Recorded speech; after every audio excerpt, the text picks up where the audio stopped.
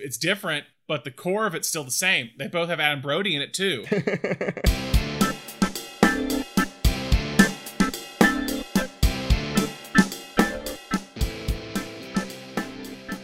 Hi, and welcome to episode of Cinenation. My name is Brandon Sparks. And I'm Thomas Horton. And here on Cinenation, we discuss film genres and the tropes and stories within them. However, as we said last episode, this month we're doing something new, something a little different. We've always discussed directors on the show as well, but this month, every episode, we're talking about a different director. Specifically, we're talking about a different female filmmaker. Because many of our episodes have been kind of male-dominated in terms of the directors that we've done.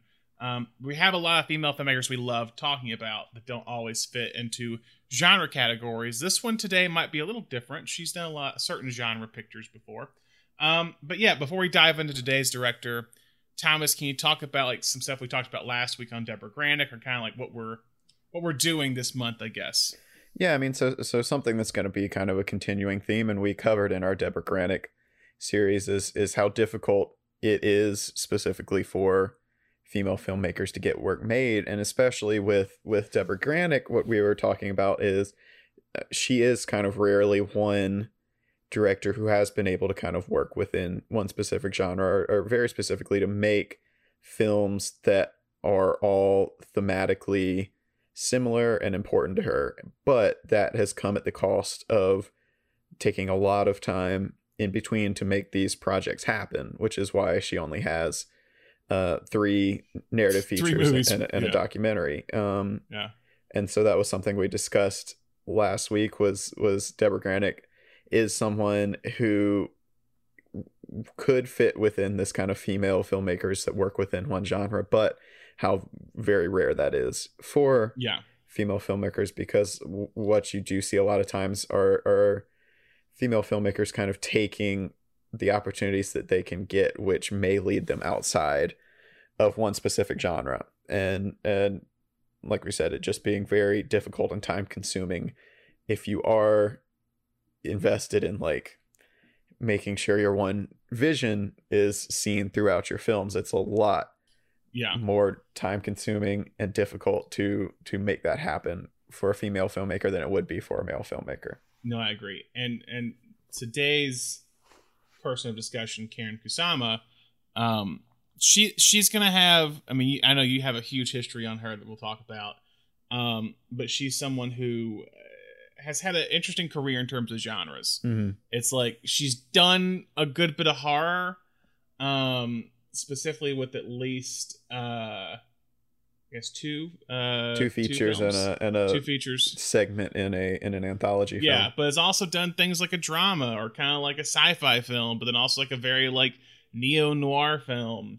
But it's interesting, and we'll discuss this more as we get into it, but like anytime we look at like a specific director, when you look at it as a whole, instead of looking at like say a film every few months or every few years, you don't really see the connections between them. But it was interesting looking at Kusama's films, just like Granick's, to see how they still are connected in some way from film to film. It was interesting doing this. It's like if I just watched The Invitation and then watched Girl Fight 3 years ago, I might not catch how similar all of her films are in some way. And there's one big thematic theme, or one theme I want to talk about as we get into this, that I didn't realize till last night when I was watching The Invitation till 4 a.m. in the morning, of like what is consistent in a weird way, either in the foreground or the background through Kusama's films, which we'll talk about more as we get into it. Thomas and I are in the same city for the first time. I just want to say that out there. And yet we're not recording in the same room. We're still on Zoom because we don't know how to deal with it in person. Our Zoom setup was just too good. It was too good. We didn't know how it would play if we were like in the same room together with our laptops. But yeah, to go with your female, we talked about female filmmakers, you said, it's like we're looking at kind of how in some cases a lot of these filmmakers don't get the second chance sometimes, or the third chance or fourth chance as some male filmmakers might, specifically in these specific eras of like the 90s or 2000s, and kind of how in some cases, what's interesting with Kusama and Granick, they're both directors that I feel would work incredibly well in the TV scape. But besides like Kusama's like at this, she did like The Outsider. She's like a few episodes of The Outsider on HBO. She's actually done a lot of television. Oh, has she? Okay. Yeah. Oh, I forgot. No, she has. I'm sorry, but I mean more like, I guess I'm thinking like she's like the Cary Fukunaga type stuff. Yeah, like just handle one herself. Yeah, handle one herself. She hasn't really done that. She and we'll talk about this later. She just recently did a pilot for a Disney Plus series. Okay. That we'll come to find out as we go through her life that someone very close to her wrote. But she was probably the series she was most involved in. She didn't do the pilot, but she did a lot of *Halt and Catch Fire*. And I think she kind of, if you watch that show, I do think her style kind of rubbed off on that show some from her work that was on it. Yeah. So thoughts on Karen Kusama. So this was your pick, Thomas. Yeah. And why? I guess what attracted you to her work? Honestly, Karen Kusama. Part of the reason why I'm so interested in her now is because I think I was actively a part of the like writing off of Karen Kusama as it was happening. I was one of the people who helped put her in movie jail, which is a term that's going to come up a lot this week, especially. It's this idea of and the idea exists for all directors, is this: after you do like a really bad movie or a flop, you kind of have to do this time of penance, and it's been. Yeah. But the idea is for male filmmakers, that just means, hey, you need to lay low. You might go a year or two without any work, but it'll come. No one's going to offer you a project immediately on the back end of a flop, but it'll come in a year or two. And there's been a lot of filmmakers who did a couple of years in movie jail and have been able to bounce back and you know, make something else afterwards. There's been a lot of filmmakers who have recovered from a flop, but with Kusama, what we're going to see is at one point almost 9 years in movie jail after one flop. But I specifically, we'll get more into this, but I remember Aeon Flux coming out and bombing. I didn't see it at the time, but I just remember everyone not liking that movie. And then I saw Jennifer's Body opening weekend at theater, and I did not like it. And I remember when she was like, when the invitation started popping up at festivals, I remember thinking like, oh, Karen Kusama's back. And then I saw the invitation. I don't want to get too much into it, but it definitely made me go, oh wow, maybe we need to reconsider what I've been thinking, what my opinion of Karen Kusama is. And then there, you know, that has also kind of led to this complete reconsideration of Jennifer's Body over the last, I don't know, maybe 5 years. So it's so it's been a very interesting career for her, and she's someone I read a lot of interviews with her for the invitation, and then also when Destroyer was coming out, and she's just someone who's got a lot. She's had a very interesting journey, and I think she has a very interesting voice, but she's had I think her experience with studio, like Hollywood studios, kind of exemplifies what female filmmakers go through.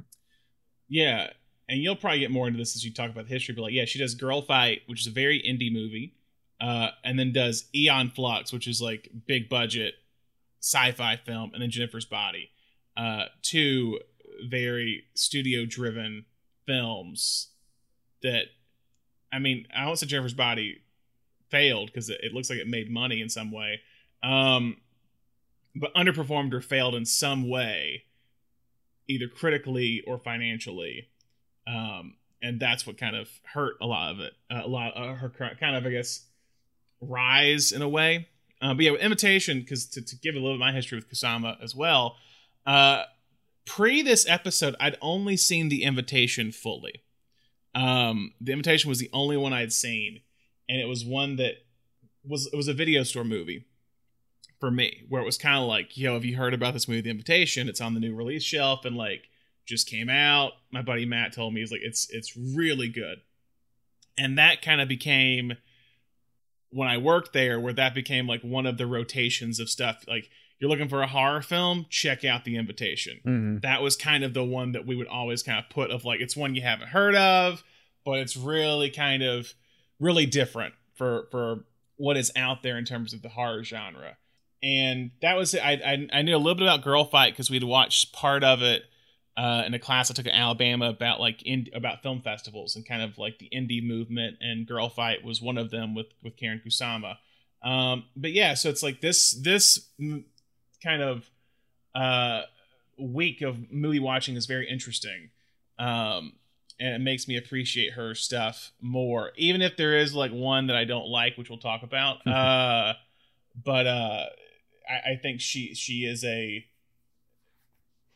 underrated. I mean, it's tipping my hand here, but I think she's underrated. Like I said, surprised that she hasn't gotten like here's a season of a horror show to do. Like why she hasn't say directed done like a TV show or a TV show for Blumhouse, I don't know yet. But anyway, so where do we go to now? This is Thomas's first. This is your first director episode. Yeah. All right. So I guess you're getting me the early beginnings of Karen Kusama. Yeah, we take you now to a St. Louis suburb in 1968.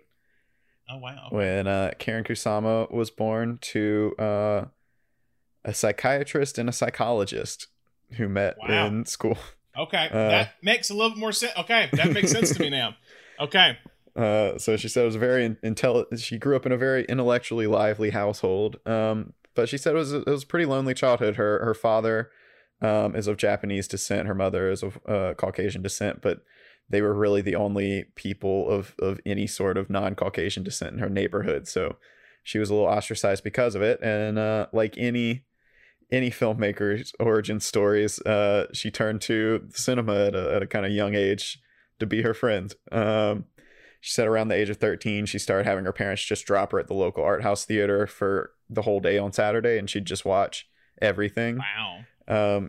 Her favorite actor at the time was Warren Beatty, and she said she remembers one time that she pulled off McCabe and Mrs. Miller, Parallax View, and Splendor in the Grass in one day at the local art house theater.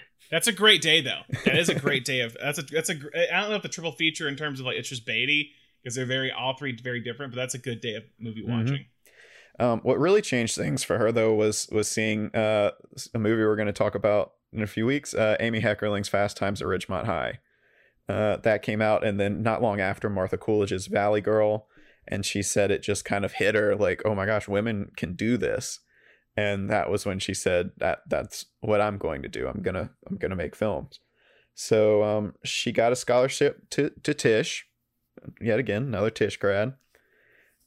Made her thesis, won a lot of prizes. She flew out to LA, met a bunch of agents on her graduation, but nothing really took hold. She spent the next 10 years in New York taking film adjacent jobs here and there, some freelance editing. She was doing some writer's assistant work. She was babysitting amongst all of it. And eventually a couple that she nannied for introduced her to a filmmaker friend of theirs, someone we've talked about on this podcast before, John Sayles. We have, yeah. And he was in prep for his 1996 film Lone Star, which we covered. Oh, wow. Which is the exact film we talked about. Yep. And he hired Kusama on as his assistant. So she was the director's assistant for Lone Star. Okay. And during the process on Lone Star, just in kind of conversation during work, Sayles found out that Kusama had this script she'd been kicking around, inspired by her time at a boxing gym in New York. She wanted to write a story about a troubled teen girl who turns to boxing as an outlet for a lot of her pent-up aggression. Sayles really liked the idea, gave her a lot of notes while they were working on the project, and then when Lone Star ended, he told Kusama that he had to fire her because he said she's been kind of wandering in the wilderness for it seemed like a year and a half with a very good script. He said, and I said, Karen, you just have to dedicate yourself to this one thing. That seems like a John Sayles thing to say, by the way. Kusama spent the better part of the next year shopping the script around, but everyone she met with, all the studios she met with, just took issue with the fact that Kusama insisted it had to be a Latina teenage girl to reflect the area of New York that she was writing about. She wanted it to be authentic. And no one wanted to make, this was like 1999, no one wanted to make a film starring a Latina lead. So eventually the story is she got some funding, but lost it very close to the start of filming. and Sales and his life partner Maggie Renzi stepped in and financed the majority of the film's $1 million budget. So Wow. they were underway. Sales said he had been keeping up with Kusama, and he really appreciated her for sticking to her guns when it came to, especially, casting the lead. So they got underway, open casting calls. Kusama wanted an unknown for the film, and I mean, there just weren't a lot of Latina teen actresses out there in the first place, because no one had really been giving them a shot. So open casting calls were held. Kusama eventually chose a young actress by the name of Michelle Rodriguez, who had worked as an extra on some films before, but had never even auditioned for a speaking role. Wow. And Kusama describes Rodriguez's first audition as a disaster, but she said she could never find anyone else who had the fire or the physical power of Michelle Rodriguez. So she said, you know what?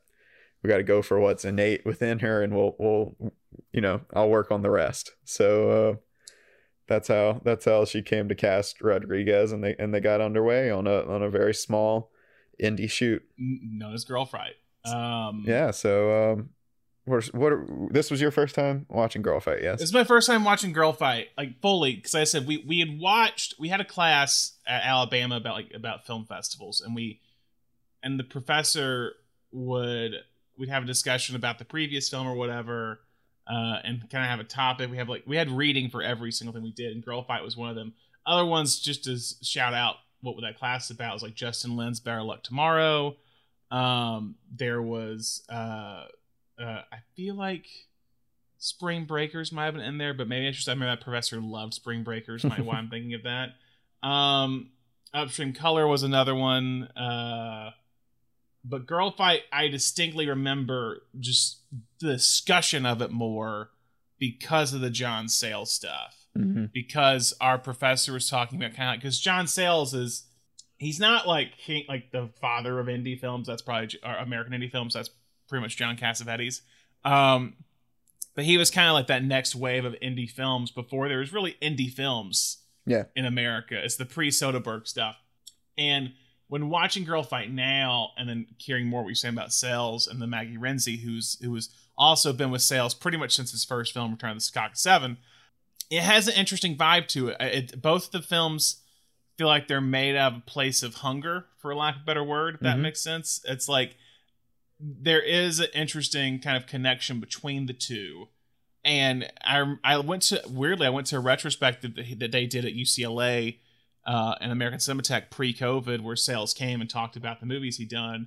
And he talks about Return of the Secaucus 7, of how, like, I didn't make a horror film like the other, like, Camerons and the Dantes of the world, because I wanted to make a movie that if I only got a chance to make one movie and that was it, I wanted to be something I was proud of and something I had to say.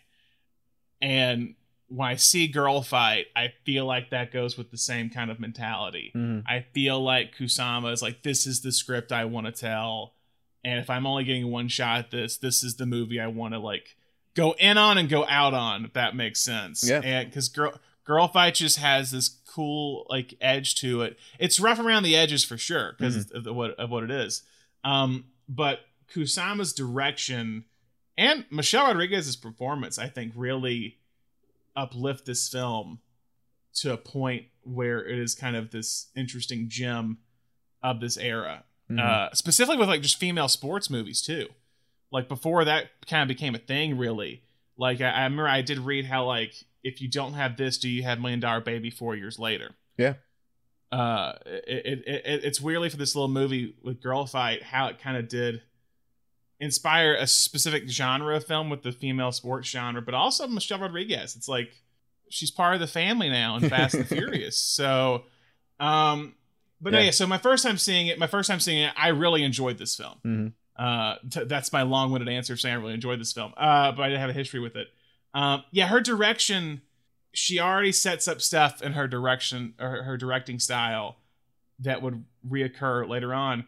But yeah, had you seen it before this? No.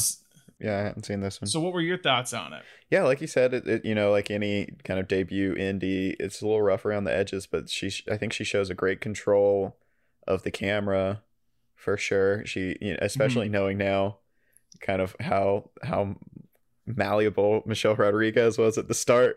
The performance she gets out of her is fantastic. I really love, I think my favorite scene in the movie, and Kusama's not the first person to do POV during a boxing scene, but when she's fighting, the only time she fights like another female boxer, she does this like back and forth like POV where the punches are just coming right at the camera, and they'll like fill the whole frame up, and she'll hit you with this like boxing sound, and it makes it feel like it's visceral, like it makes it feel really brutal. And I like that she kind of, every fight she kind of covers a different way. Like she never really falls into, like there's one fight that she shoots from like overhead looking down on it. Like she never really falls into one specific style of shooting for the fights, and it keeps it feeling fresh throughout. Yeah, and I wonder, I don't know, because I don't want to assume anything with this, but like I wonder if there was any taking note of Scorsese with Raging Bull, because I know Scorsese has said, I never wanted to shoot a fight the same way twice. Every fight needed to feel fresh and different, and I feel like she does that very well. Yeah, I love her aerial shots, and I don't know about if it's aerial, but just like the kind of looking down. That's gonna pop up too in a lot of her films. With these like, it doesn't destroy her when it's like looking down a coffee cup. This kind of like God point of view in a way, but still like above. I don't know. It's interesting of how she does it. But everything, I think, throughout her directing stuff, no matter if I like the films or dislike the films, there is a distinct style. Yeah. To all of, they're all well directed at the end of the day. They're all well directed with interesting shot selections, very different shot selections.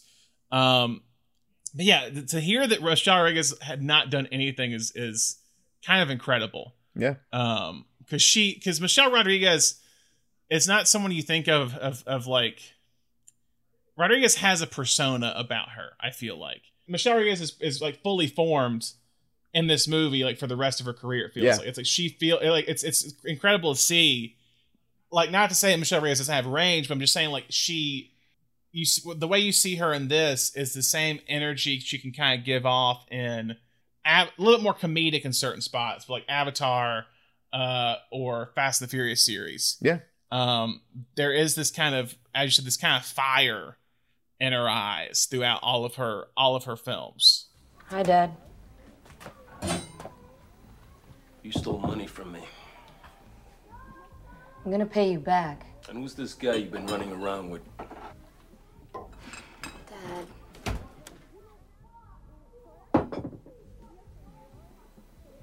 What the hell happened to you? Did he do this to you? Adrian? No. How could you let him do this to you, huh? Get away from me. That's how it goes? You hook up with a creep who knocks you around, huh? Oh, what? You're so reformed now? You're giving me advice? I'm not gonna let this happen to my daughter. What's going on? Go to your room. Not my mother. Get out of here, Tiny. No. I said get out of here. Don't you fucking touch him. You think Mom would give me the same wise advice? You know what? That's it. You give me back what you took from me, and if I catch you running around with this pendejo again, I swear to God, You'll what? Fucking kill me? So a little bit go into the aftermath, because this one had an interesting kind of fallout. It was a hit at Sundance on its release. It tied for the grand jury prize with Kenneth Lonergan's "You Can Count on Me." Wow, that's a solid year. Yeah, and it won, and Kusama won the directing prize. To date, she is the only filmmaker to win grand jury prize and directing prize in the same year for the same film at Sundance. Wow. Okay. And so Fervor for the movie launched a bidding war at Sundance, eventually setting for $3 million and earning sales his investment back. The distribution was tough, though. And despite very good reviews, the movie only made about $1.4 million at the box office. It's since been pointed to as one of the earlier examples of what's been come to known as the Sundance bubble, where it's this kind of phenomenon where you're there, you're at Sundance, everyone's talking about this movie. You think, oh my gosh, my studio has to have this movie. You launch into this bidding war, and then you come out having spent millions and millions of dollars on this movie that, while good, might not be marketable. And it's happened many times since then, and it looks bad on the movie because then the movie becomes labeled as a flop when it doesn't earn you your money back. Yeah. So yeah, while the loss for the distributor made a lot of people view the film kind of as a failure, on the back end, it was still critically acclaimed and prize winning. And Kusama's debut at the box office, if you're looking at the numbers for her first movie at the box office, she still made more money than some other indie male directors on their directorial debut, like Todd Haynes or David O. Russell. Didn't break 1.4 million on the release of their first films. So Kusama starts getting some meetings around town. She's already got an idea for her next film. It's a sci-fi comedy, kind of similar to Kafka's Metamorphosis, but in which a man is just kind of slowly, inexplicably morphing into a woman. And everyone turned it down because Kusama's vision was it would start with like a bigger male star, and at some point in the movie, he would be replaced by a female actor. And everybody said, I'm not going to get a Hollywood star to sign on to do like half a movie and then be replaced. So got shot down, and eventually the meetings kind of dried up. So it was about 4 years later. She had no bites on her film pitches. Kusama was sent, her agent sent her a script for a project that MTV was trying to get off the ground. It was a film adaptation of the TV cartoon Aeon Flux, which was started as a series of animated shorts that was part of MTV's Liquid Television program, which would show these like very quick kind of animated shorts. And it became fairly popular during Liquid Television, eventually becoming a half-hour cartoon series on MTV. It was distinctive at its time for really being, it was kind of the boom of adult cartoons. It was around the same time as Daria, Beavis and Butthead, South Park, The Simpsons, obviously. But it was really the only adult cartoon series to be just a drama. There was nothing comedic about Aeon Flux. Aeon Flux, in which a scantily clad assassin in dominatrix gear spends most of the episodes trying to assassinate technocrat Trevor Goodchild, only for her to often fail and die in many of the episodes, and then just kind of show back up alive in the next episode with like little continuity. Very bizarre. I don't know if you've seen any of that. I never watched this. I never watched the show. No. It's really strange, and it's before it had a lot of like, as a fully American film, it had a lot of anime influences on it, but this was a time before anime was getting a lot of distribution in the United States, so it was kind of a lot of people's introductions to that kind of style, and it was just very like overtly sexual, very violent, and so it was really transgressive at the time for MTV for sure. And so they had commissioned a film adaptation to try and match the Matrix fever going around in the early 2000s. That makes sense. And writers Phil Hay and Matt Manfredi came on to make some sort of sense of the mostly plotless TV series. So they had put a script together. Kusama received that script, and she was certain she wasn't going to get the job, but she put together some storyboards and some visual references and submitted them. And she said she was handed the gig almost immediately. Apparently none of the other directors had even bothered to put in that much prep work. Wow. The movie had originally been budgeted at $110 million, but when Kusama came on as a second-time director with only $1 million movie under her belt, the budget was slashed to $50 million. And so she still cites a lot of creative support in pre-production from Sari Lansing, who was the president of Paramount at the time. But by the time the film was finished and delivered, Lansing had left Paramount, and studio heads Brad Gray and Gail Berman had taken over. And they were not happy with what was delivered. Yeah. After the first screening for the studio, word went around that Kusama had delivered the studio a $50 million art film. Which Kusama argued had been her goal the whole time.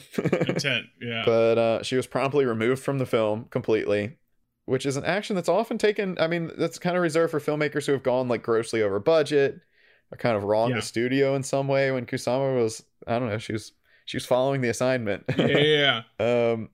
But they brought in new editors, started chipping away at the film, and eventually came away with a 71-minute cut that eliminated most of the references to the cartoon and made 0 sense, apparently. 71 minutes? Jesus. Yep. That's barely a feature film. Oh, God. So supposedly they screened this cut and the studio said, all right, well, this makes even less sense. So they called Kusama back in.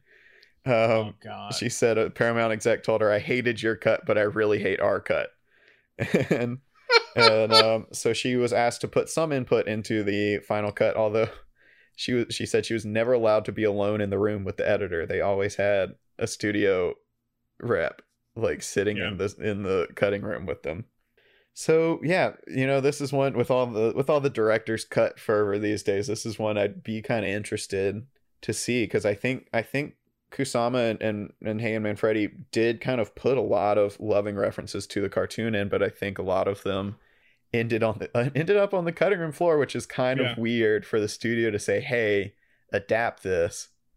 And then when you deliver like scenes, like there are some shots that are straight out of the cartoon. There's in the opening scene, the opening, like it's the fly, right? Yeah, that's part of the title sequence of the cartoon, is that she traps a fly between her eyelashes, which is built into the movie. And there's some stuff like that Good Child has this like vest that can alter your vibrations and take you to like an alternate reality where he keeps his secret lab. Like that's part of that's straight out of the cartoon. But yeah, it just feels weird for them to say, hey, go adapt this cartoon, and then you give it back to them and they cut out all the stuff that you took from the cartoon. Yeah, this one, I didn't read into. I had read briefly that the studio took it away from her. I didn't know the history behind it. This is the one I don't like out of her movies. This is the one I don't like out of her movies, and I don't blame her for it, because I think the sets are amazing. I love the vibe of the film. It's a great cast. Like, it's a great cast. I think the sets look beautiful. The cool like sci-fi vibe to it. The CGI feels very dated that they use. But yeah, so I don't really count this against her in any way, because I feel once the studio gets involved to the extent they did on this one, I can't really blame her for that. Because it's like, if she set out to make an art film, she made an art film. Because it definitely feels like, the one part that I thought before I even knew that they studio got involved, it's the opening narration stuff where I go, oh, this is a studio note. Mm-hmm. Because it feels like they're like, sometimes it is better to not explain anything than to try to over explain things. Yeah. Because sometimes over explaining just makes it more confusing. Because you can't really, so that's what happens in the opening narration. It's like, we gotta set up this world. So it's this long drawn out narration from Aeon Flux. And I'm just like, wait, where are we? What is happening in this movie? But I do want to say this with this film, and it's in Girl Fight as well. It's kind of on the back burner, but there's a theme that pops up in this film that I think is going to pop up through all of her films, and that is how the lead character deals with grief and tragedy. Yeah, absolutely. All of her films. I was watching The Invitation last night, and it popped at me. I was like, oh, all of her films deal with grief. Mm-hmm. Someone has died, and you're watching the character deal with it and try to either figure out why they died with Aeon Flux, or just to deal with the grief of losing someone. Mm-hmm. Even in Girl Fight, it's that. It's happened before the movie starts, but she's lost her mother. And that's kind of part of the thing, is that she's lost her mom and she has all this pent up aggression, and she hates her father because her father beat her mother, basically. And so it's all this aggression she has in Girl Fight, and then Aeon Flux, that her sister is killed. Well, and something I do kind of love about Aeon Flux, and this, I think her three films where this theme shines through the strongest also happen to be collaborations with Hey and Manfredi. But I do kind of like the twist at the end. I think it's kind of poignant. That like, because there's this like people in the movie, sorry if I'm spoiling Aeon Flux for you, but people in the movie are kind of like, everyone's kind of losing their minds, and they all have these like weird memories that aren't real. And it turns out that Trevor Goodchild, who's kind of the leader of this world, and his brother are scientists who, basically, humanity was dying out. They figured out how to clone humans, and the two of them have been kind of like cloning the entire population of this kingdom and like Yeah. starting them over again. And so all these people are clones, but they're still holding on to the grief and trauma of their past lives that keeps like manifesting in these weird dreams. And I don't know, there's something kind of beautiful about that. And there are some moments in this film I really like when Goodchild kind of has that memory of, you know, you get this, you find out that Goodchild and Aeon Flux's character were, she was his wife like Yeah. many clones before. 400 years. Yeah. Yeah. And he has this like they cut in this scene of like when they met, and it's a really nice moment. It is. It's the moment when she's like, "Am I going to see you again?" Mhm. And it's a beautiful turn from Charlize that you kind of have. There are moments in this movie that I like. Again, I think it's the studio involvement that really. And granted, I'm just assuming this, but I can feel a studio exec like, "Oh, we have to explain the world. Mhm. We have to explain the world." When the dream stuff, that feels like the art film stuff of Kusama. Yeah. And the kind of memory and grief and all that. That's the themes. And studios don't give a shit about themes most of the time. So that's what I mean. It's like it's all about the world, and we gotta have the cool action scenes and this or that. And I'll say this too. Kusama is very good at these intimate moments throughout many of her films. And so there are intimate moments in this movie that I do think work, as you said. So those moments, like I said, those moments I like, but it's the when you're having to explain everything to me, I don't like it. Yeah. I don't like it. So this was the one where I think because of that, it really, for a 92-minute movie, makes the movie drag Yeah. to me. But I do think there is a movie here where it could have been good. Yeah. This is predating the Charlize like action hero Yeah. that becomes Atomic Blonde and Mad Max, and like Kusama's kind of the first one where Charlize is really doing This the is like- lead action. This is like right on the heels of Monster. Yeah. So fresh off an Oscar. Monsters 04, I think is what it is. Yeah. So this is like the beginning of like the Charlotte that again stops. It's crazy to think with Charlize of how the career kind of she's working, but it's never hitting the peaks post Monster, and then all of a sudden a decade later she becomes an action star. Yeah. But Kusama was trying to do that with her 10 years prior. Why do I know you? Why? Why did you come back? What do you want from me? What do I want? I want my sister back. I want to remember what it feels like to be a person.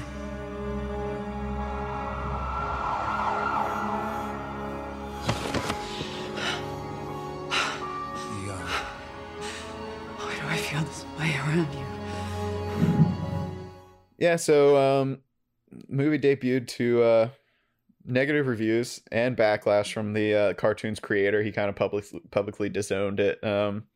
It seems by ultimately trying to make more tame the violence, gratuitous sex, and weirdness of the cartoon for general audiences, while still like trying to pay visual reference to the show. The end product didn't appeal to either audiences. It was a little too weird for mainstream audiences. It wasn't weird enough for fans of Aeon Flux.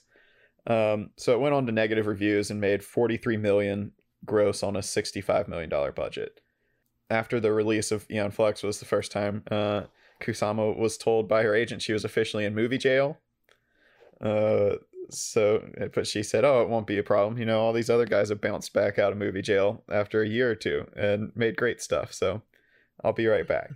There's a quote from Kusama. She said, "Maybe it's supposed to sound like a rite of passage, but so few women get any opportunity to have more than just the rite of passage, which is a big part, I think, of what we really need to be talking about when it comes to women's careers in film.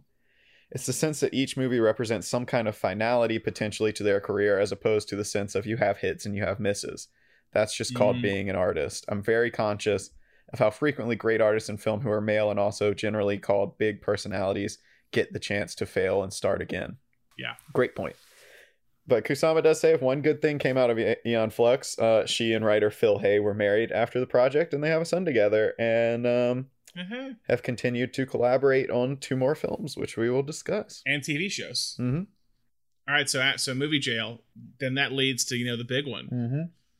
So a few years later, Kusama's in movie jail, but she sent the script for the next film from Diablo Cody, the breakout writer of indie hit Juno.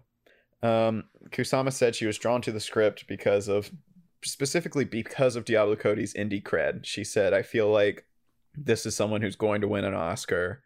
I've been doing so much like studio stuff. Like I'm sick of the studio, even though this is still a studio film. Like she felt like Diablo Cody brought that kind of indie cred to the film. And she also said she felt like when she read the script, she said, this is a movie I would have loved to see as a 16-year-old girl. So I need to make this for other 16-year-old girls out of there. So she met with Fox, who had the film, and she said they seemed reluctant to bring her out of studio jail. She said she had to be subjected to this like intense interview about why Aeon Flux turned out the way it did.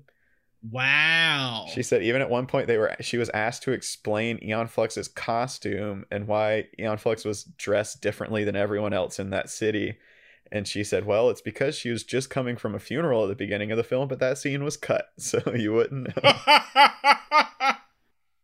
There you go.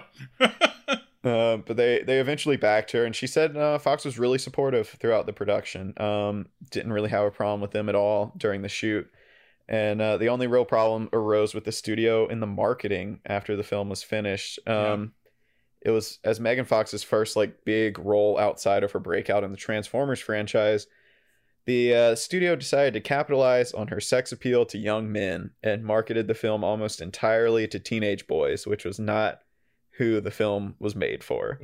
Even the if you look it up, the poster for the film was I'm looking at it right now. It's image of Megan Fox in a schoolgirl outfit in a classroom with the tagline "Hell yes." But like very in the school very revealing of her legs. Yeah, and Kusama had a quote where she was like, "Why would you make the poster for this film about how sexy she is? This is a film about her transforming into a demon and eating men whole. Why would you make the poster about how hot she is?" And it's the idea again, and one of the I guess the retrospective things you sent of how at this point in time it's like the only gaze in movies was the male gaze. Yes. And how this was trying to do more of a female gaze, and the thing is, the core of the movie is about a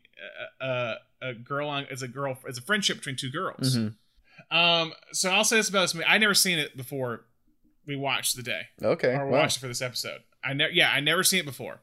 This was one where it came out and it did so poorly with critics. I was just like, yeah, I don't want to see that. And now I will say this: if I would have watched it back then, because of the way it was marketed, I probably would have hated it. When watching it now, I'm like, oh, this is Promising Young Woman. Yeah. This is what it is. Mm-hmm. It's different, but the core of it's still the same. They both have Adam Brody in it too. Literally when I saw Adam Brody and the stuff happen and stuff happens to me, I was like, oh yeah, this is Promising Young Woman. So basically Jennifer's Body, do you want me to explain it or do you want to explain it? Sure, you can go for it. So Promising Young Woman, Jennifer's Body is about two friends, Jennifer and Anita, also known as Needy, as Jennifer calls her. And Jennifer is kind of the very popular, sexy girl of the school, and Needy, played by Amanda Seyfried, is the kind of the nerdy girl, kind of the like I don't say nerdy, but bland is kind of what they kind of portray her as. And she has like her boyfriend's Johnny Simmons, and they're just kind of this like cute little couple. When Jennifer is kind of the like she can get any guy she wants including Chris Pratt. Including Chris Pratt, young Chris Pratt popping up in here. I was like, oh, I wonder if he has a big role. Guys, nope. He doesn't. He dies pretty soon after. So basically, they go to this performance, this concert at like this local like that they found on MySpace. They found on MySpace. This band they found on MySpace. Yes, local dive bar in their town known as Devil's Kettle, Minnesota. And the band is kind of this like indie punk rock band called Low Shoulder. And Adam Brody is the lead singer of it. Post OC Adam Brody, but just think just think Fall Out Boy, Good Charlotte, that type stuff. Yeah, very, very pop punk, very death very cab. Pop punk. And what happens is you find out is that this band is really wanting to become successful, but it's so difficult in the current music industry. So they decide they're going to sacrifice a virgin, and that will allow them to become this huge star band. Brody's so much fun in that scene. He's like, man, do He you know really- how hard it is to cut it in the pop punk scene these days, man? Satan's the only way.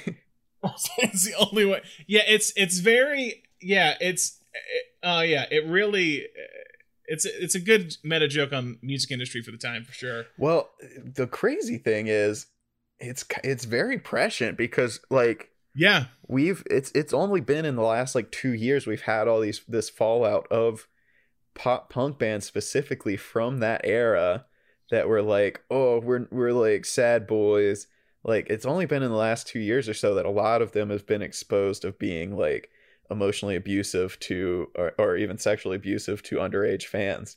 So it's kind of wild that like Diablo Cody did see that coming a mile away. Like, no one else, I feel like at that time we were like, oh my gosh, like, you know, I can't think of one specifically. I don't want to pin something bad on a good group. But I mean, you know, like a group, like something like My Chemical Romance. I was like, I'm not saying that Gerard Way is a bad guy. I don't know. I haven't looked into that one, but people were like, oh, Gerard Way, he's just like this.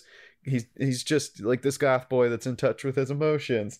And we've come to find out that a lot of those goth boys that were in touch with their emotions at the time were also not good people. and this really nails that with these characters.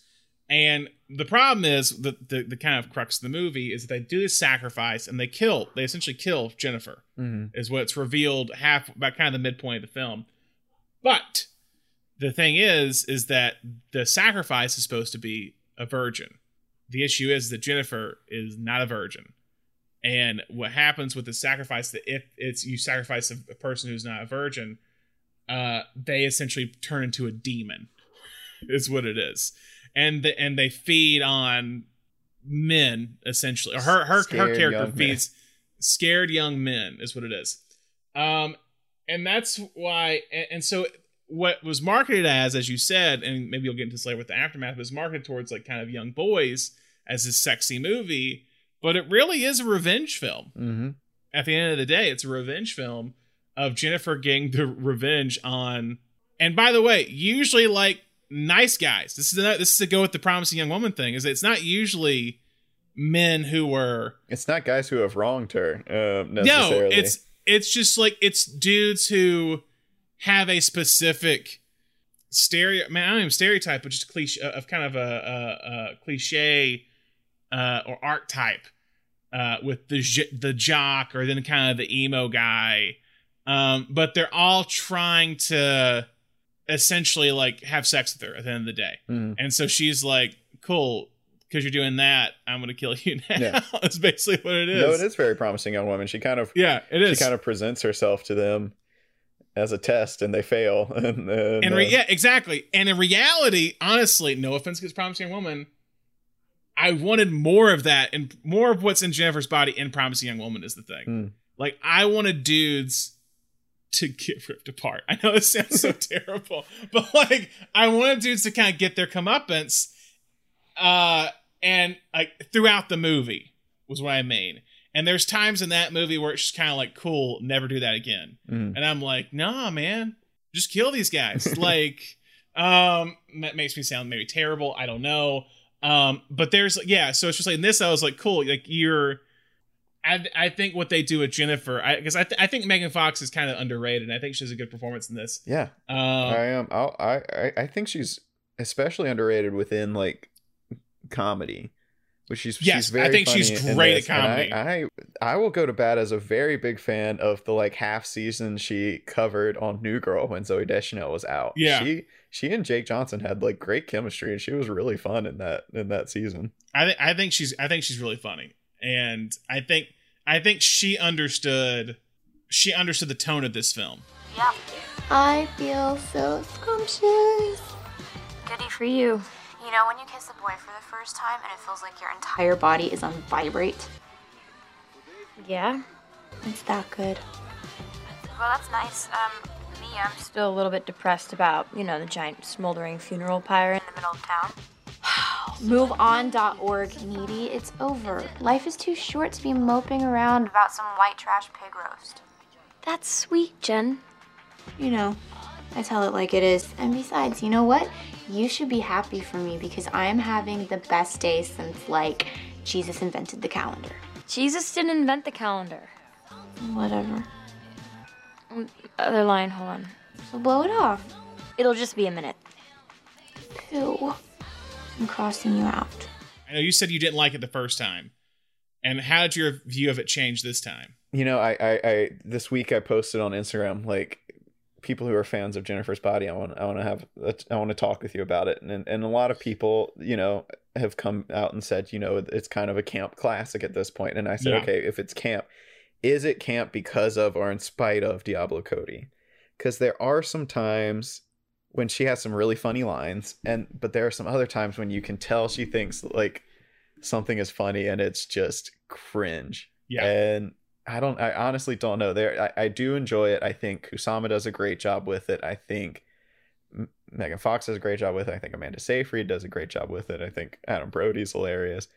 Overall, very much enjoyed revisiting it. But there are still some times where Diablo Cody will write something and I'm just like, ugh, that did not work. Yeah, there's a few lines that I thought of since, and I was like, that still makes me cringe just like thinking of that line. Yeah, and I don't know, this one and that's what we can get into it, but a lot of the reviews were like, you know, this worked.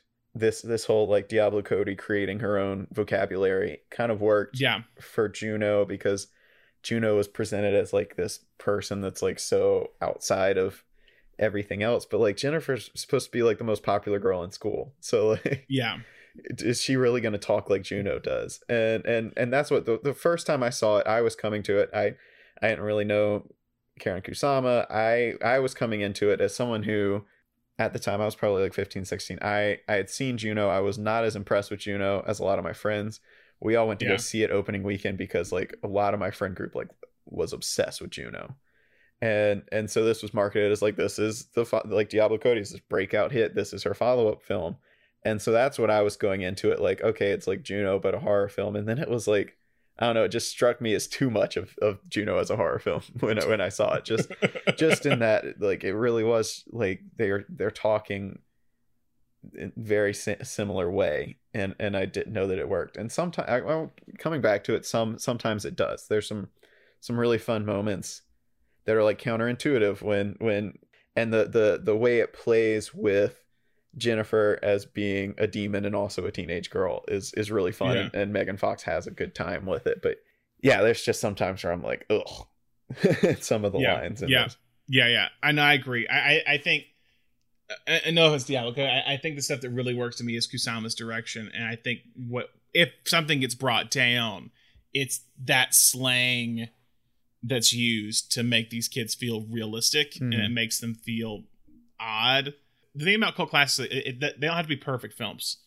In some cases, what makes them a cult classic are their flaws, and you enjoy them for their flaws. And so people might like that slang because it is still of an era of movie making in a way, and because this film just feels so 2000s, just like so 2000s in the dialogue and the outfits and the kind of the music choices.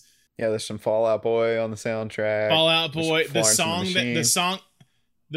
the band sings. That song slaps. I thought it's one of those songs where you're like, I feel like I remember this song. You know what I mean? Like it sounds like something you heard in this era. I did hear that song because that was really a topic of conversation for like a couple of weeks after we saw this movie in high school. I was like, man, fuck that movie. And one of my friends was like, yeah, but what about Through the Trees? And she like ended up downloading it and like had it on a CD, and she'd like put it on in her car.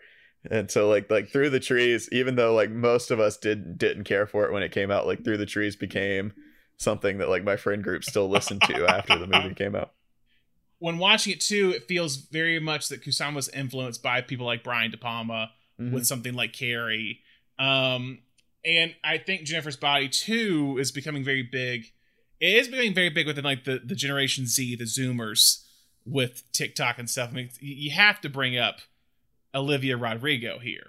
I mean, because a lot of her music videos specifically with was it Good For You, that has like the Jennifer's body type imagery at the end of the show, end the music video. But also, not even just that, think about this. To go fully with all this, Jennifer's Body is a song by Hole, the band Hole, that has Courtney Love in it. It was on the album Live Through This, and it is the cover is of like a girl. It's Courtney Love like at prom holding up. Oh yeah, yeah. And what is that? That's Olivia Rodrigo's Sour. That's Prom. Olivia Rodrigo Sour thing. I'm telling you. So it's like it all kind of comes full circle with this, of how much that is becoming culturally is becoming a part of this younger generation. Now we just need an Olivia Rodrigo Through the Trees cover. I did literally, without, this is the craziness of the TikTok algorithm, without inputting anything about Jennifer's Body into TikTok, I came across Jennifer's Body cosplay on TikTok the other day. Like as soon as I scrolled onto it, it was two girls. One was Jennifer and one was Needy. I was like, I didn't even have to read the caption. I was like, oh my God, Jennifer's Body has permeated my TikTok now. I'm telling you, yeah, I think it's gonna keep even getting stronger with this younger generation. Yeah. So for kind of the fallout at the time, it was a financial success. Yeah. You know, maybe they did get all those teenage boys in on opening weekend and get their money, even though it was not made for them. It doubled its budget. It was shot for $16 million. It ended up grossing $32 million in the box office. But it was mostly met with pretty negative reviews. Yeah. Although most of the backlash for this case seemed to be against Fox and Cody. Kusama kind of escaped fairly unscathed from this one. If you go read a lot of the reviews, a lot of them are directed at Diablo Cody, and a lot of reviews saying that Megan Fox like didn't hit it, which I don't know what people were looking for out of that performance, because I think she's great in it. Yeah. And I think she really nails, too, going into her performance, I think she really nails the difference between, like, you can tell, and there's a flashback in the film to help you kind of notice, but there is a difference between Jennifer pretending to be like, because everyone in high school is pretending to be cool, right? And there's a bit difference between Jennifer pre-demonic possession pretending to be this like bitchy mean girl and Jennifer being a demon.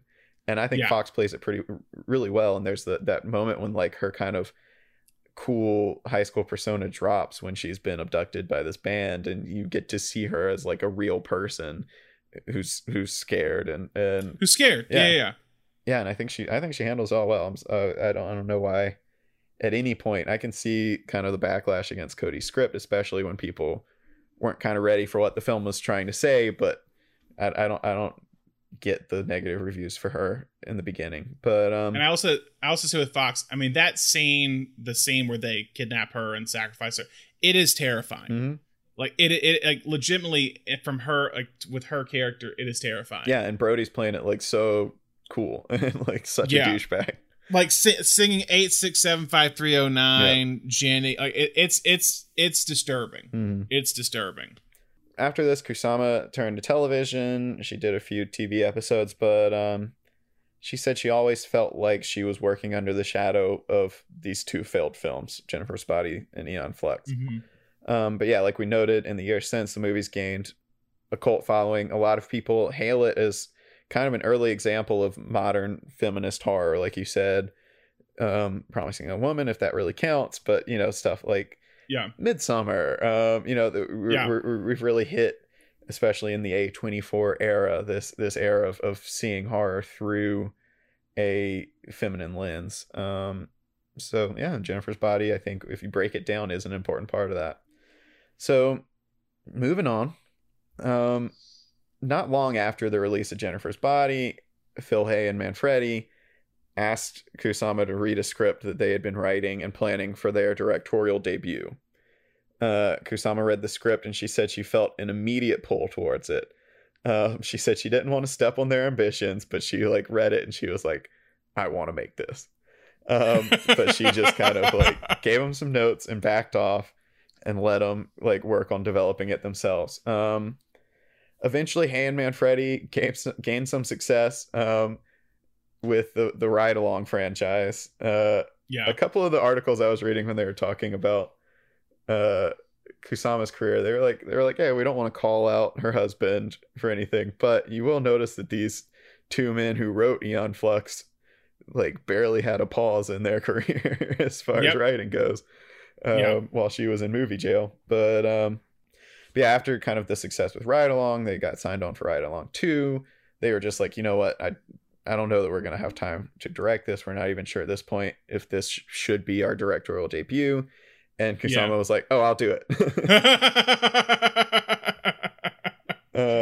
So they all decided to move forward with it under one condition. They wanted to make it their way with no studio influence. So this was obviously the invitation. And it was shot for $1 million over 20 days.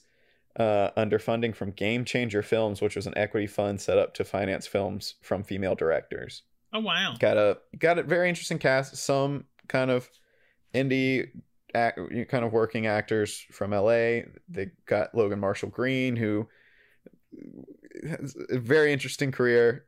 Did kind of breakout film in Prometheus.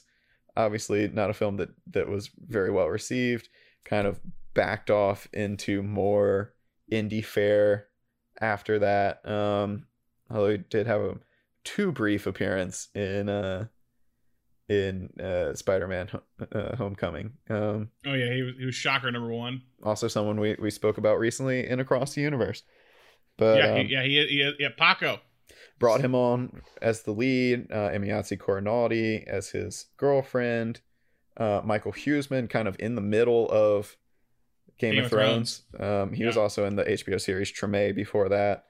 And then the, honestly, in my opinion, the character actor of our generation, Mr. John Carroll Lynch.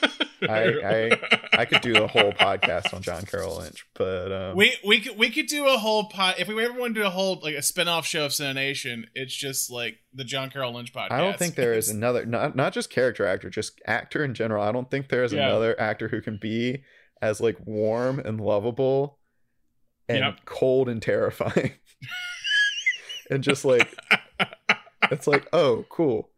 Let me do a double feature of like Fargo or triple. Let's go Fargo, Crazy Stupid Love, and Zodiac. Like, and then throw in an episode of American Horror Story in there. Like, and then, but also throw in an episode of Drew Carey Show where he plays his brother for like 6 seasons.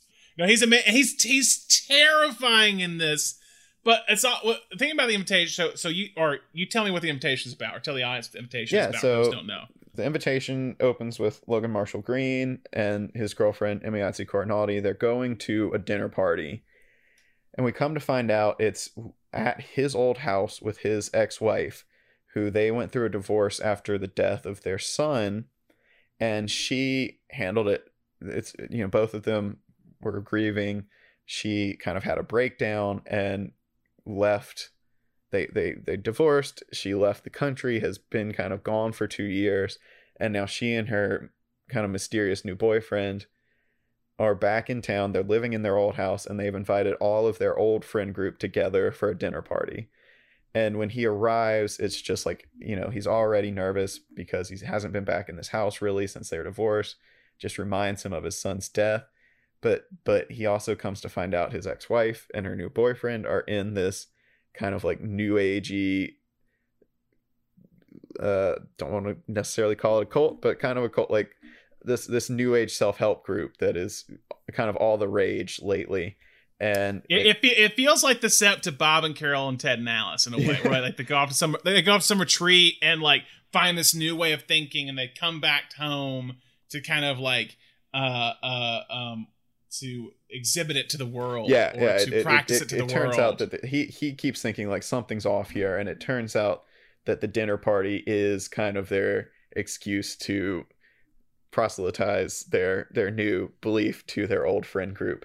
But it's kind of this continuing paranoid thriller piece of like, he's just like, is something going on right now, or am I still like so warped by the death of my son and being back in this house? And John Carroll Lynch shows up as like a friend of theirs from their new cult, and he's just weird, and it is just like an on the edge of your seat thriller with this like paranoia. Script wise and directing wise, they really, every time you think something is wrong, they give you an excuse to say nothing is wrong. Yep. It is just immediately like you think the shoe's about to drop, and then like they're really good at going like, no, it's just him, it's just his nerves. The performances are great. Michael Huseman's great in these couple of scenes where he's like, hey man, he really is amazing in this movie. He's like, listen man, I'm really trying to, like, I understand what you're going through, but like you're being weird and you're freaking out the guests at my dinner party, and like I invited you here as a friend and I need you to just be cool. Like there's the scene that I think of. It's when towards the it's a little bit towards the end, so it's not, I mean, it's kind of a spoiler, but when one of the guys in the group hasn't shown up yet, and Low Marshall Green Will is just like, where is he? He called me, he said he was here, I just got a voicemail, he was here an hour ago, where the hell is he? And it's just like completely just like everyone is flipping out. You think everything's about to happen, and then something occurs. Like, oh, he's okay. That guy's okay, or whatever. And Logan Marshall Green is fantastic in that scene, because that's when he like breaks down and is like he's like, I'm so sorry. Everything else is kind of repressed or soft and subtle, and just like him deal. It's inward, and that's where he finally lets it just out in that moment. And it's built to this moment, like, oh, here it is. This is what's going to happen. They're finally going to figure it out. And then, boom, no, everything's okay. Kusama and the direction, like, it really... Again, she has phenomenal compositions in this movie. The way she uses the space of this house is fantastic. And the darkness she's able to do. And I also love kind of how, like, the present, the way she uses color. The present is very warm, surprisingly, but the past is all very cold. Even in the warm moments, it's all very cold. When the present is all very warm, and that's the more kind of depressing stuff. But to go with your boy John Carroll Lynch, I love the sequence. And the scenes I love is when they're playing the game I Want, and they're all like, "I want this." It's like the Tammy Blanchard, Eden's character, like, I want to kiss Ben. I've always wanted to kiss Ben. And it's like, one's like, I want cocaine. And then it's all just kind of funny, or a little odd, but still kind of funny. And then John Carroll just goes, I don't want to see my wife. Like, we were married for 9 years. We'd been married 15 years ago. And it's like, oh yeah, I killed her. And it's just like, what? Yeah. Like, the way he delivers it is so...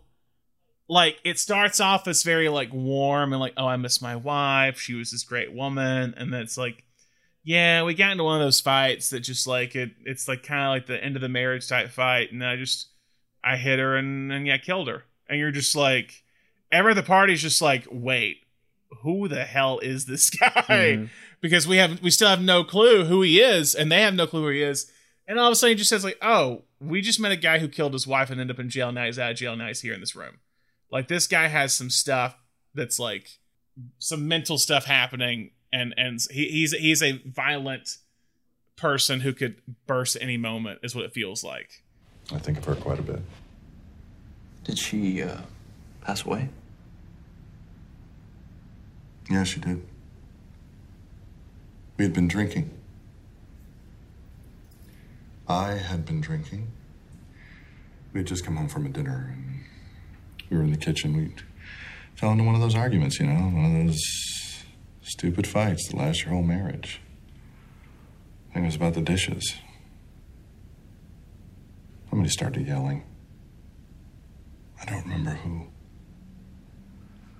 I went to pour myself another drink. She tried to stop me, and something just gave. I turned and hit her as hard as I could. Her knees buckled. She hit her head. I think she was trying to get back up. And she had her hand out. She was staring at me. And then she collapsed and she was gone. I feel like you picked Kusama because of this movie. Yeah. Was the big reason why you picked her. This movie is incredible. I think it is just performed so well by everyone, and it's one of those, and it's like you said, it's so well written as far as a thriller goes, and the way it like like spoon feeds you, like not spoon feeds you, but like drip, drip, and then like reels itself back in. It is one of the most like tense thrillers, and I've seen some people who like call it slow paced, and I don't understand it. I think it's because if you come to a thriller expecting violence, like the thing that's being teased at you as violence, you might be disappointed because the thing that's being teased here is grief. It's not that like, it's not necessarily that violence is always at the end or like death is always waiting. It's that Will kind of knows that at some point he is going to have to confront his grief in this night, and it's teased out kind of like that. And it truly is like for a horror film or a thriller, the way it deals with grief is incredible. And I think you're talking about Promising Young Woman owing kind of a great deal to Jennifer's Body. I think Ari Aster owes a great deal of his two films to this movie, because that's his of his two films, that's kind of his bread and butter, right? It's like a horror film in which the true villain is grief underneath, in both Hereditary and Midsommar. And I also think as a $1 million indie film, I think this is so incredibly well done, like you said before, in kind of the way it uses its space, but also in the way I think the ending of this film, without spoiling it, I'll just speak in general terms, because if you've seen it, you know, I think the ending of this film is such an excellent way to pull off an indie film, in that we've been in this whole world of this house for the whole movie, and the last scene like opens the world up, and it makes the film feel huge without having to blow any of your budget on doing so, through sound design, a little bit of CGI, and all of a sudden you've like completely opened up a whole another world. You mean when the ending, you kind of go like, man, what else happened in this world? Is what you're left wondering, because there's other stories of other houses, I guess you could say, or other people in this world of LA. But no, I think it's still think after rewatching it and then worried if it would hold up or not after seeing it from the video store, it does. It holds up very well, and I think it probably got better even in the second viewing. Yeah, for me. Yeah, because especially once you kind of know what the once you know where it's going, you can kind of focus a little bit more on the underlying grief themes and Logan Marshall Green's performance and everyone else's performance as well. Yeah. We haven't seen him. Don't fucking lie to me. Call from right outside your front door. David is not lying to you. Joy never got here. Maybe he turned around, man. Look, he might have forgotten something, Will. You never know. Yeah, why is everyone acting so fucking polite? Where's Joy? Hey, Eden, what's going on? I have not seen Joy tonight, Gina, I swear. Something isn't right here. There's something very strange going on here, and no one is saying anything. What do you think is happening, Will? Hey, who are you? See, I don't get why you two are here. Hey, these are my guests. 2 years. We don't see you for 2 years, and then all of a sudden, we get invited to this lavish dinner. You're all smiles, spewing out all this jargon with these two in tow. Don't tell me that this is normal. The invitation. It helps people. Well, everybody's allowed to. No, it's a fucking cult, Miguel! It's a fucking cult! Will, sit down! No, look at the video, okay? It's not about communion, it's not about family, it's about fucking denial. You are out of line. All right, no, it's about denial, or you know what it is? It's a fucking brainwash. Yeah, so kind of the aftermath of this, the film got distribution under Draft House Films. It did a very successful festival tour. It was that kind of, if you go back and look through the articles before like reviews are even come out, everybody was like, Karen Kusama's back. She's like broken herself out of movie jail. This is the best thing she's done since Girl Fight. Movie eventually only made about $325,000 in the box office, so still not super financially successful, but it did have a really good streaming run. It Netflix picked it up not long after it came out and got a lot of word of mouth. I mean, you know from the video store, but it was one. And it was still kind of that time of Netflix where like not a lot of stuff was on Netflix. So it was one of those things where it was like, you're looking for a horror movie on Netflix. I know I recommend it to a lot of people. I talked to a lot of people who had already seen it. So it was one of those, it was still that time where like little indie movies could do well on Netflix, which I feel like now it's just so populated. That's not the case anymore. Kusama was soon in very hot demand for the TV world. She'd done some TV work before this film, but this was like really her breakout. And this is when she started doing episodes like Halt and Catch Fire. She did Man in the High Castle for Amazon. She did Billions for Showtime. She also start getting offers from studios, but she turned a lot down. She said, you know, her experience with the studios before had made her very discerning. And she had also reached a point in her career, she said, you know, after Jennifer's Body and this movie, she was getting a lot of like kind of dark revenge thrillers. She said a lot of stuff she was getting sent kind of felt like David Fincher rejects. Yeah. But she said she set her mind out. She was not going to do any film that was about a man committing violence on a woman. Like if that was the only reason for the film existing, she had no interest in it. And she said that was the majority of the scripts that she was sent. She did a short after that for XX, which was a horror anthology from only female filmmakers. But all throughout this time, Hay and Manfredi were at work on their next script. You can find it if you go back and read interviews for The Invitation. It's like, and what are Karen Kusama's got the world ahead of her, and what are writers Hay and Manfredi up to? They have a script about a gritty female detective out for revenge. So it was in the works for a little while. So that turned into our last film, Destroyer. So Kusama worked with Hay and Manfredi to develop the script for a few years.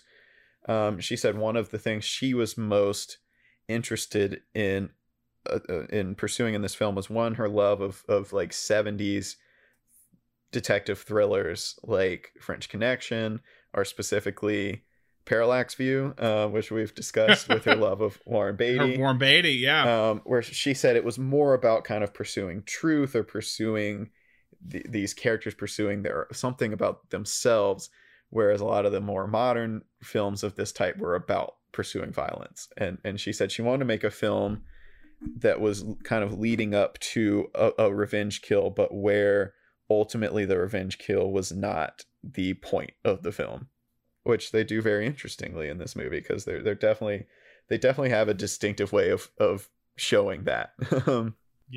Yeah. So they finally got the script to a point they were happy with it. They started sending it out to agents to see if they could drum up any casting interest. They said when they sent it out, they were looking for 35 to 39, and they really wanted to focus more on the aging up. It is a film that takes place with a character over two time periods, in her 30s versus a character in her late 50s. And they got a call from Nicole Kidman. She had gotten the script from her agent, and she said, "I don't know if you've considered me, but I would like you to." Wow. And Kusama said she hadn't, because frankly Kidman was out of the beyond the age range. She was actually closer to the older age they were looking for than the younger age, so they were going to have to age down. But she said she was really impressed. She talked to Kidman, and Kidman told her she was just at this point in her career where she was reading what she could get her hands on, and she said, I've got enough clout. I'm just calling these directors I want to work with and saying, I'm sure that Nicole Kidman is not on your list, but I think I should be. And when she and Kusama were talking together about Destroyer, Kidman had just shot Killing of a Sacred Deer with Yorgos Lanthimos, where she had done the exact same thing. She had called up Yorgos Lanthimos and said, "Hey, I want to work with you. I bet you didn't think Nicole Kidman for this part, but you should." Which is kind of awesome. I really like. I like that. That's someone aware who, like, I want to do good work with interesting people. Mm-hmm. Like, she's not sitting on her laurels of like, I won an Oscar, I've made money. It's that I want to do interesting things that I like and that interest me. Yeah. So despite kind of drumming up a very interesting cast, Kusama was still like, this is an indie film. Great cast. Through and through. No studio influence. So they got funding for their $9 million budget from indie financiers. Yeah, they eventually locked down a cast of Sebastian Stan, who actually auditioned for the gang leader role. Oh, Silas? Yeah, and Kusama told him, like, no, I think you're Chris. I think you're the love interest. Yeah, Toby Kebbell, still someone who's kind of circling Hollywood, Can't I feel find like. it. But Something's yeah, he's not fully getting it. Hadn't quite hit on yet. Tatiana Maslany, great actor. We've covered her before on Stronger. Yeah. Let's see who else. Toby Kebbell. I mean, Toby Huss is back from a very brief appearance in The Invitation. Toby Huss is amazing, by the way. I love Toby Huss. And our boy Scoot McNairy. Scoot McNairy, my boy Scoot. And then also Bradley Whitford. Yeah. Don't forget Bradley Whitford. Yep. I mean, it's a great cast of character actors who are just like up and coming talent. And so along with cast, one of the most important hires was makeup. So Oscar-winning makeup artist Bill Corso came on. He had just recently, at the time of pre-production, he had just been nominated for another Oscar for Foxcatcher. He did Steve Carell's makeup for Foxcatcher. Yeah. So, was this your first time watching Destroyer? Was this your first time watching Destroyer as well? It was one I was excited about. Yeah. When it was coming out, and then it was just one of those things that dropped around Christmas, and I was just busy, and it was not something I was going to get my family to go see when I was home, and I just kind of didn't get around to it. But I was like, having been such a fan of The Invitation, I do remember like keeping up with the development of this one. I was so stoked to see this, and that same thing happened where it was around Christmas.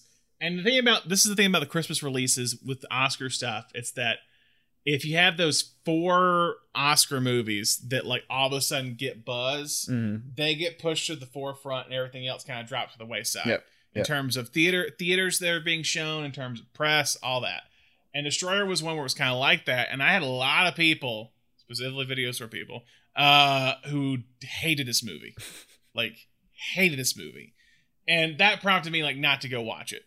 Because it went out theaters quick. It wasn't really in the Oscar race. And you know how it is that with people like us that we want to watch all the award movies before the awards happen, or we want to have like our list of our list of our favorite movies of the year. And sometimes if we hear enough people saying bad things, we don't watch it. It just kind of falls by the wayside. And Destroyer was kind of one of those. And when watching it this time, I can see why it was not liked.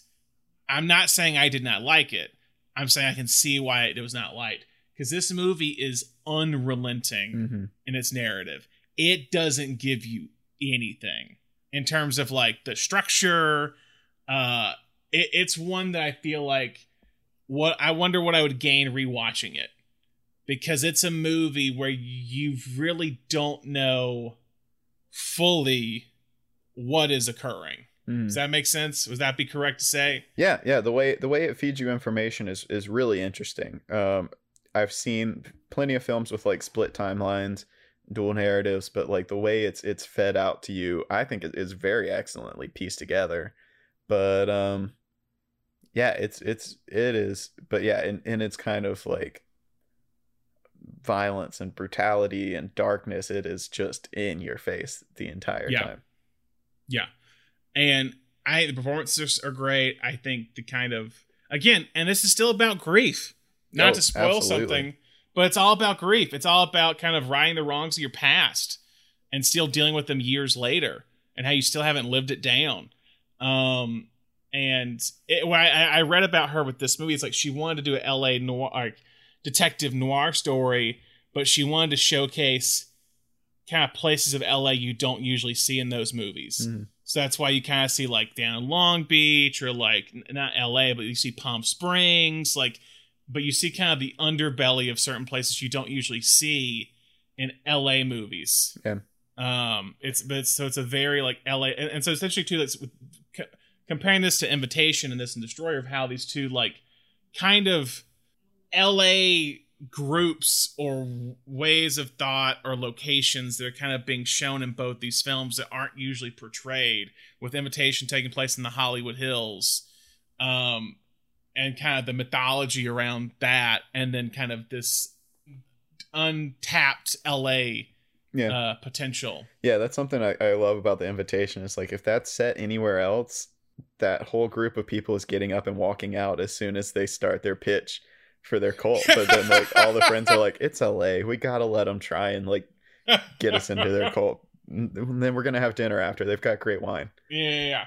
But yeah, so it's both are very kind of LA, and with this one it used LA landmarks as a great way to kind of just like to give the world's like give the world some detail. Yeah, I just realized I did not give a very good plot description, but Nicole Kidman is Detective Erin Bell. She is a police detective formerly of the FBI who was embedded in her like late 20s, early 30s with another FBI agent. They were embedded deep undercover as a couple in this gang. And she in present day, she's now like pushing 60. She comes across this John Doe body that bears the same tattoo of that gang, and sets out on this to kind of seize her shot to like right her wrongs, when we can tell that something obviously went very wrong from her time with that gang. And so she kind of sets out to track down all of her former cohorts from when she was undercover, and kind of see what they're all up to, and work her way up to the leader, who is someone that she has a deep hatred for. It's Kill Bill. No. You know, it's funny. I read a specific interview with her where someone was like, "This is an LA noir about a woman out for revenge. What makes this different from Tarantino?" And Kusama's like, "Have you seen the movie? I think this is as far." No, from it's Tarantino different. Yeah, it's very different. I'm just joking about that. No, it's very well. Tarantino always has a little bit of like, I guess, levity to his movies, even though it's like it's dark comedy, and there's no levity in this movie at all. Except maybe their romance, like the Aaron and Chris kind of. You don't think Bradley Whitford yelling at his son to pick his elbow up? That's kind of funny. That is funny. He just keeps going, "What are you doing?" Bradley Whitford, always great for like coming in for those few scenes, just like always like, no pun intended, just knocking it out of the park. With this performance. No, yeah, I don't know. This one I'm still sitting with, and it's been a few days of watching it. I don't know if I like it. I don't know how much I like it. Does that make sense? Because it is a tough movie. One, but I think Kusama does extremely well with it. I agree. There's some things like you know, people came back a lot. There was a lot of backlash against the makeup. Which might not, the wigs specifically. The wigs, yes. Might not be the best. Toby Kebbell's wig is pretty rough. But the thing is, I think it's supposed to be a wig the entire time. I think that's the thing, because at the end, because when the last time you see him, he's taking off that same hair, and it's a wig. Oh, okay. So I think it's a wig the entire time. But I do think Karen Kusama, contact us and tell us that's right. I'm not sure. I think there's some incredible sequences. The entire kind of, if you divide the high stuff is amazing. Yeah, I was gonna say, if you divide this up into sequences of like her finding the different members of the gang, the whole Tatiana Maslany sequence is incredible. She tails Tatiana Maslany and gets, and just to think that she might be able to track her back to Silas. But it turns out that she has tailed her directly to an active bank robbery. Yeah. And has to kind of go in and break up this bank robbery herself with the help of like two poor. Is that in El Segundo? Don't they say they're like close to the airport? I think so. Yeah. So like two random El Segundo police officers have to help her stop this bank robbery, and then it turns into a chase scene. It is really well done and kind of ends really brutally, but yeah, it does. That whole scene was incredibly well done. Yeah, I do think Kidman is great in this movie though. Mm-hmm. I know my boy Pierre DeBruge of Variety, he talked about how she's almost unrecognizable in this role. I do think she is. Not just makeup wise, but I think in her performance, it's a very I always don't know how to explain this to people, but it's a very interior performance. That makes sense. Everything's being done inside. She's not a person that shows a lot of emotion, but that's not to say she is not emotionless. Yeah, It's very much this inward character of, again, again, it's this idea of grief. It's how we all process grief. It's in a very similar fashion as Logan Marshall Green and Invitation, of these characters hold this grief inside them for so long to where it could eat them alive. Mm-hmm. And that's what happens to Erin, is that Erin has a lot of secrets that she's kept in herself that has kind of eaten at her for years and years.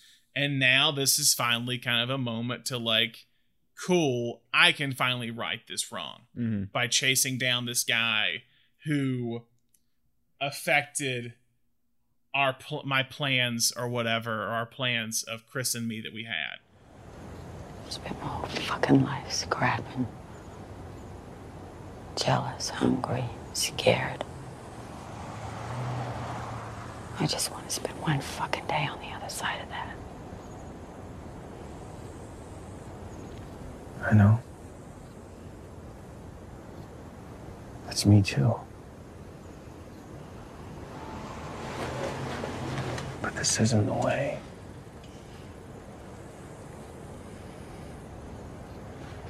Breathe.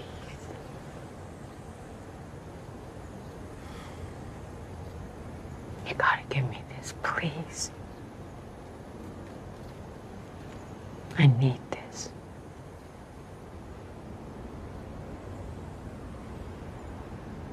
You want me to say it? I'll fucking say it. Do it for me.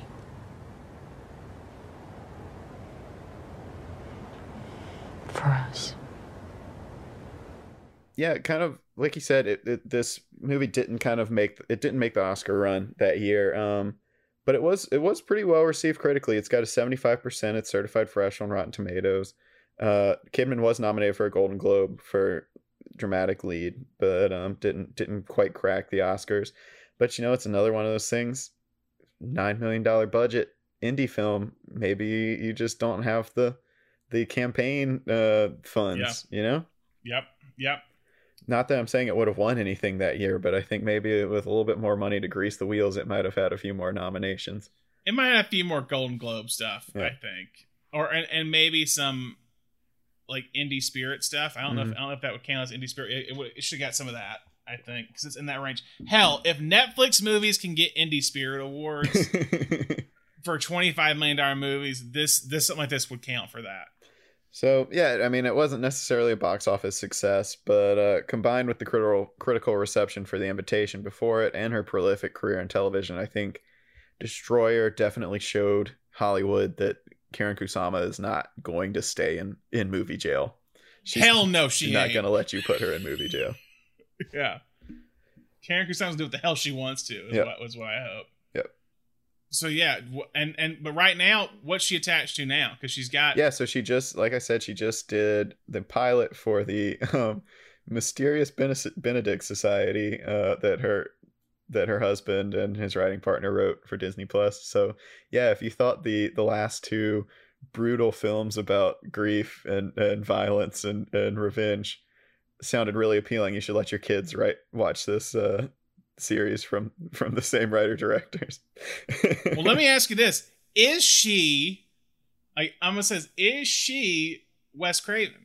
Because Wes Craven did something very similar, where he did a kids TV show in the middle of all his horror stuff called Case Busters, and did an episode of it just to be like, he wanted to prove that he could do just more than horror, is what it was. I think maybe she just wants because I read an interview with her talking about Destroyer and how much she wanted to show in Destroyer that like the violence was not the answer in Destroyer. Like it didn't bring Erin closure. It just continued to bring her more pain. And she mentioned she's like, I've got a son, he's 11, he plays Fortnite all the time. Like I need to show him, like I see the movies that he sees, and I feel like I need to put this out there to show that, for one thing, that doesn't glorify violence out there.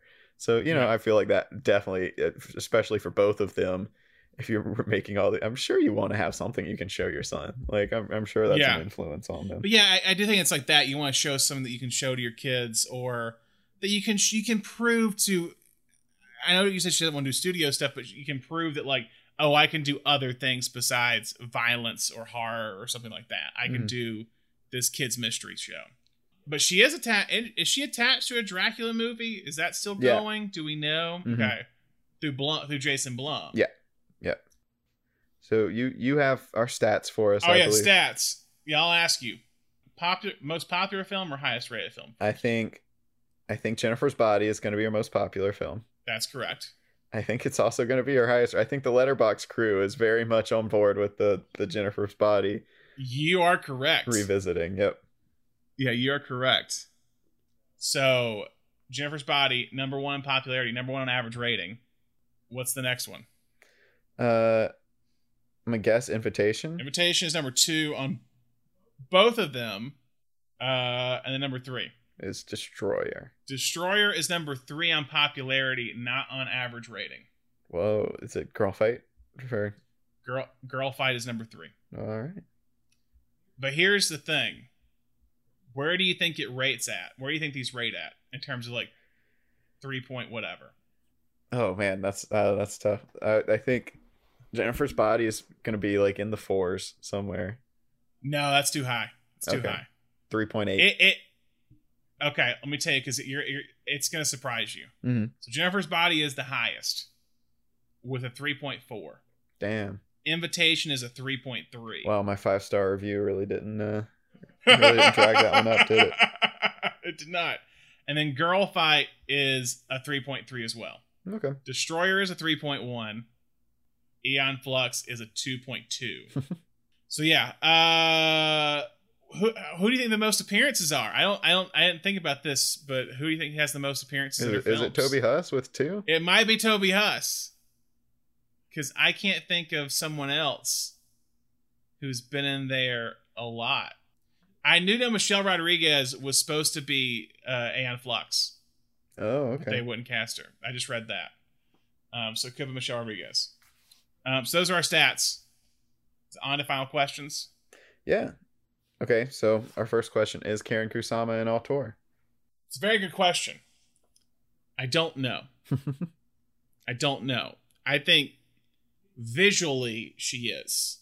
And I would venture and say, because you know how we like the auteur, I think we use as a blanket statement sometimes. There's definitely a consistent voice throughout all of her films. Yeah. She's which definitely... especially comes with, working with the same writers for 3 of them. For 3 of them, yeah. I think her themes are very similar. I think thematically they are similar with the idea of grief and dealing with despair, I guess you could say. All of her films, except The Invitation, are all female driven. So I would venture and say she is an auteur in terms there is a consistent voice. Is she the author of all of her films, as some would say? No. But as you know, as Stanley Donen would say, it's like that doesn't mean anything. Yeah, I think that's part of the problem of this episode was that she was not. So yeah, she was not. The studios wouldn't let her be the author of some of those. Exactly, I agree with you completely. So like, I wonder, yes, if Aeon Flux is different, what would we be saying? Mm-hmm. So yeah, I would say yes. Yeah, I think she's someone I would be very interested to see, and maybe in this like kind of later part of her career as she is continuing to push forward as an indie director, maybe she's going to continue to have more of that chance. I think we need more from her, but I do think her with her collaboration with Hey and Manfredi, with her strong visuals, I think the potential is there. I just think she was kind of hijacked by her studio, her 2 runs with the studio, but yeah, especially just those strong themes of grief and the way that she handles them so well. I think it's really there. So yeah, really looking forward to more of her career. So yeah, we kind of covered what are her running themes. Yeah. But grief. So what genres, if we had to classify her as a genre filmmaker, what would you say? I would say I venture towards horror. I would say thriller. Mm-hmm. If I had to pick one, which is not as niche as horror, but I think there's thrilling moments to Destroyer. I think there's thrilling moments if it might be a slow burn to Invitation. You could say there's thrilling moments in Jennifer's Body and Aeon Flux. Girl Fight is not particularly a thriller per se, but there is action scenes in it with boxing. That's more of a sports film. I guess what do you think is the big outlier in her film catalog? I think it is Girl Fight, which is I think it's Girl Fight as well. Yeah, it's interesting because it's the debut. Yeah, it's something that's not very genre. While you can say like everything she's done, even though she's worked across many genres, everything she's really done since has been genre. Yeah, it feels like her most straightforward narrative. Mm-hmm. Cool. Well, Brandon, thank you for coming You're along welcome. with my Karen Kusama episode. Everyone, watch Jennifer's Body. It's a blast, regardless of how you feel about it. Listen to Through the Trees. It's still a jam. And please watch The Invitation because I love that movie. Although maybe don't watch it. Don't start it at 1 a.m. by yourself in a dark room because Brandon might have something to say about that. At 2 a.m. in a dark room till 4 a.m. as the thunderstorm is happening. Staying in a weird house that you staying in a weird house that I've never been in. I heard it's the oldest house in the neighborhood. I'm like, oh, is it haunted? No, but yeah, it's a fun movie. It's always one I always recommend to anyone that asks for a horror film that's under the radar. So if you're looking for that, definitely check out The Invitation. And give Logan Marshall Green more jobs. And keep giving John Carroll Lynch more jobs, baby. I don't think John Carroll Lynch has any problem working, which I'm happy for him for. But yeah, that's good. I think if all the movies tomorrow dried up for John Carroll Lynch, I think Ryan Murphy would still continue to use him no matter what. Work. Yeah, so he's good. So next week we're gonna take a pivot in genres and go from these kind of horror thrilling movies to rom-coms with romantic comedies with Nancy Meyers, director of such films The Holiday, What Women Want, The Parent Trap, Something's Gotta Give, writer of Father the Bride, a lot of stuff. She's very, very prominent in that genre. So that's next week. But that's all we have for you on this episode. Make sure you subscribe to Cination Podcast on Apple Podcasts, Spotify, Stitcher, or wherever your podcast. And if you haven't already, make sure you write us a review on whatever platform you listen to the show on. Yeah, guys, we'd love to hear from you. We always love any feedback. And any reviews you want to leave helps us improve the show, and it helps boost our visibility. So get the word out. Thanks to our reviewer from Great Britain who gave us a review recently. Tell us they really enjoyed the show. Cheers. Thank you to our people from Great Britain. We are becoming international, guys. So if you are international, because I know we have a lot of listeners that listen to it in other countries, try to give us a review on whatever platform you're on there, and we should get a notification from some of the sites we're on that if you're in Germany, because we're apparently big in Germany, feel free to tell us what you think of the show, and we hope you enjoy it. If you haven't already, make sure you like us on Facebook, Twitter, Instagram, all that jazz. So yeah, Thomas, as always, thank you so much for joining me, and thank you for writing this script for us. Thanks for agreeing to watch Aeon Flux. Anytime. I won't turn it down if you tell me to. All right, guys, and thank you all for listening. We hope you listen to more episodes soon. Bye.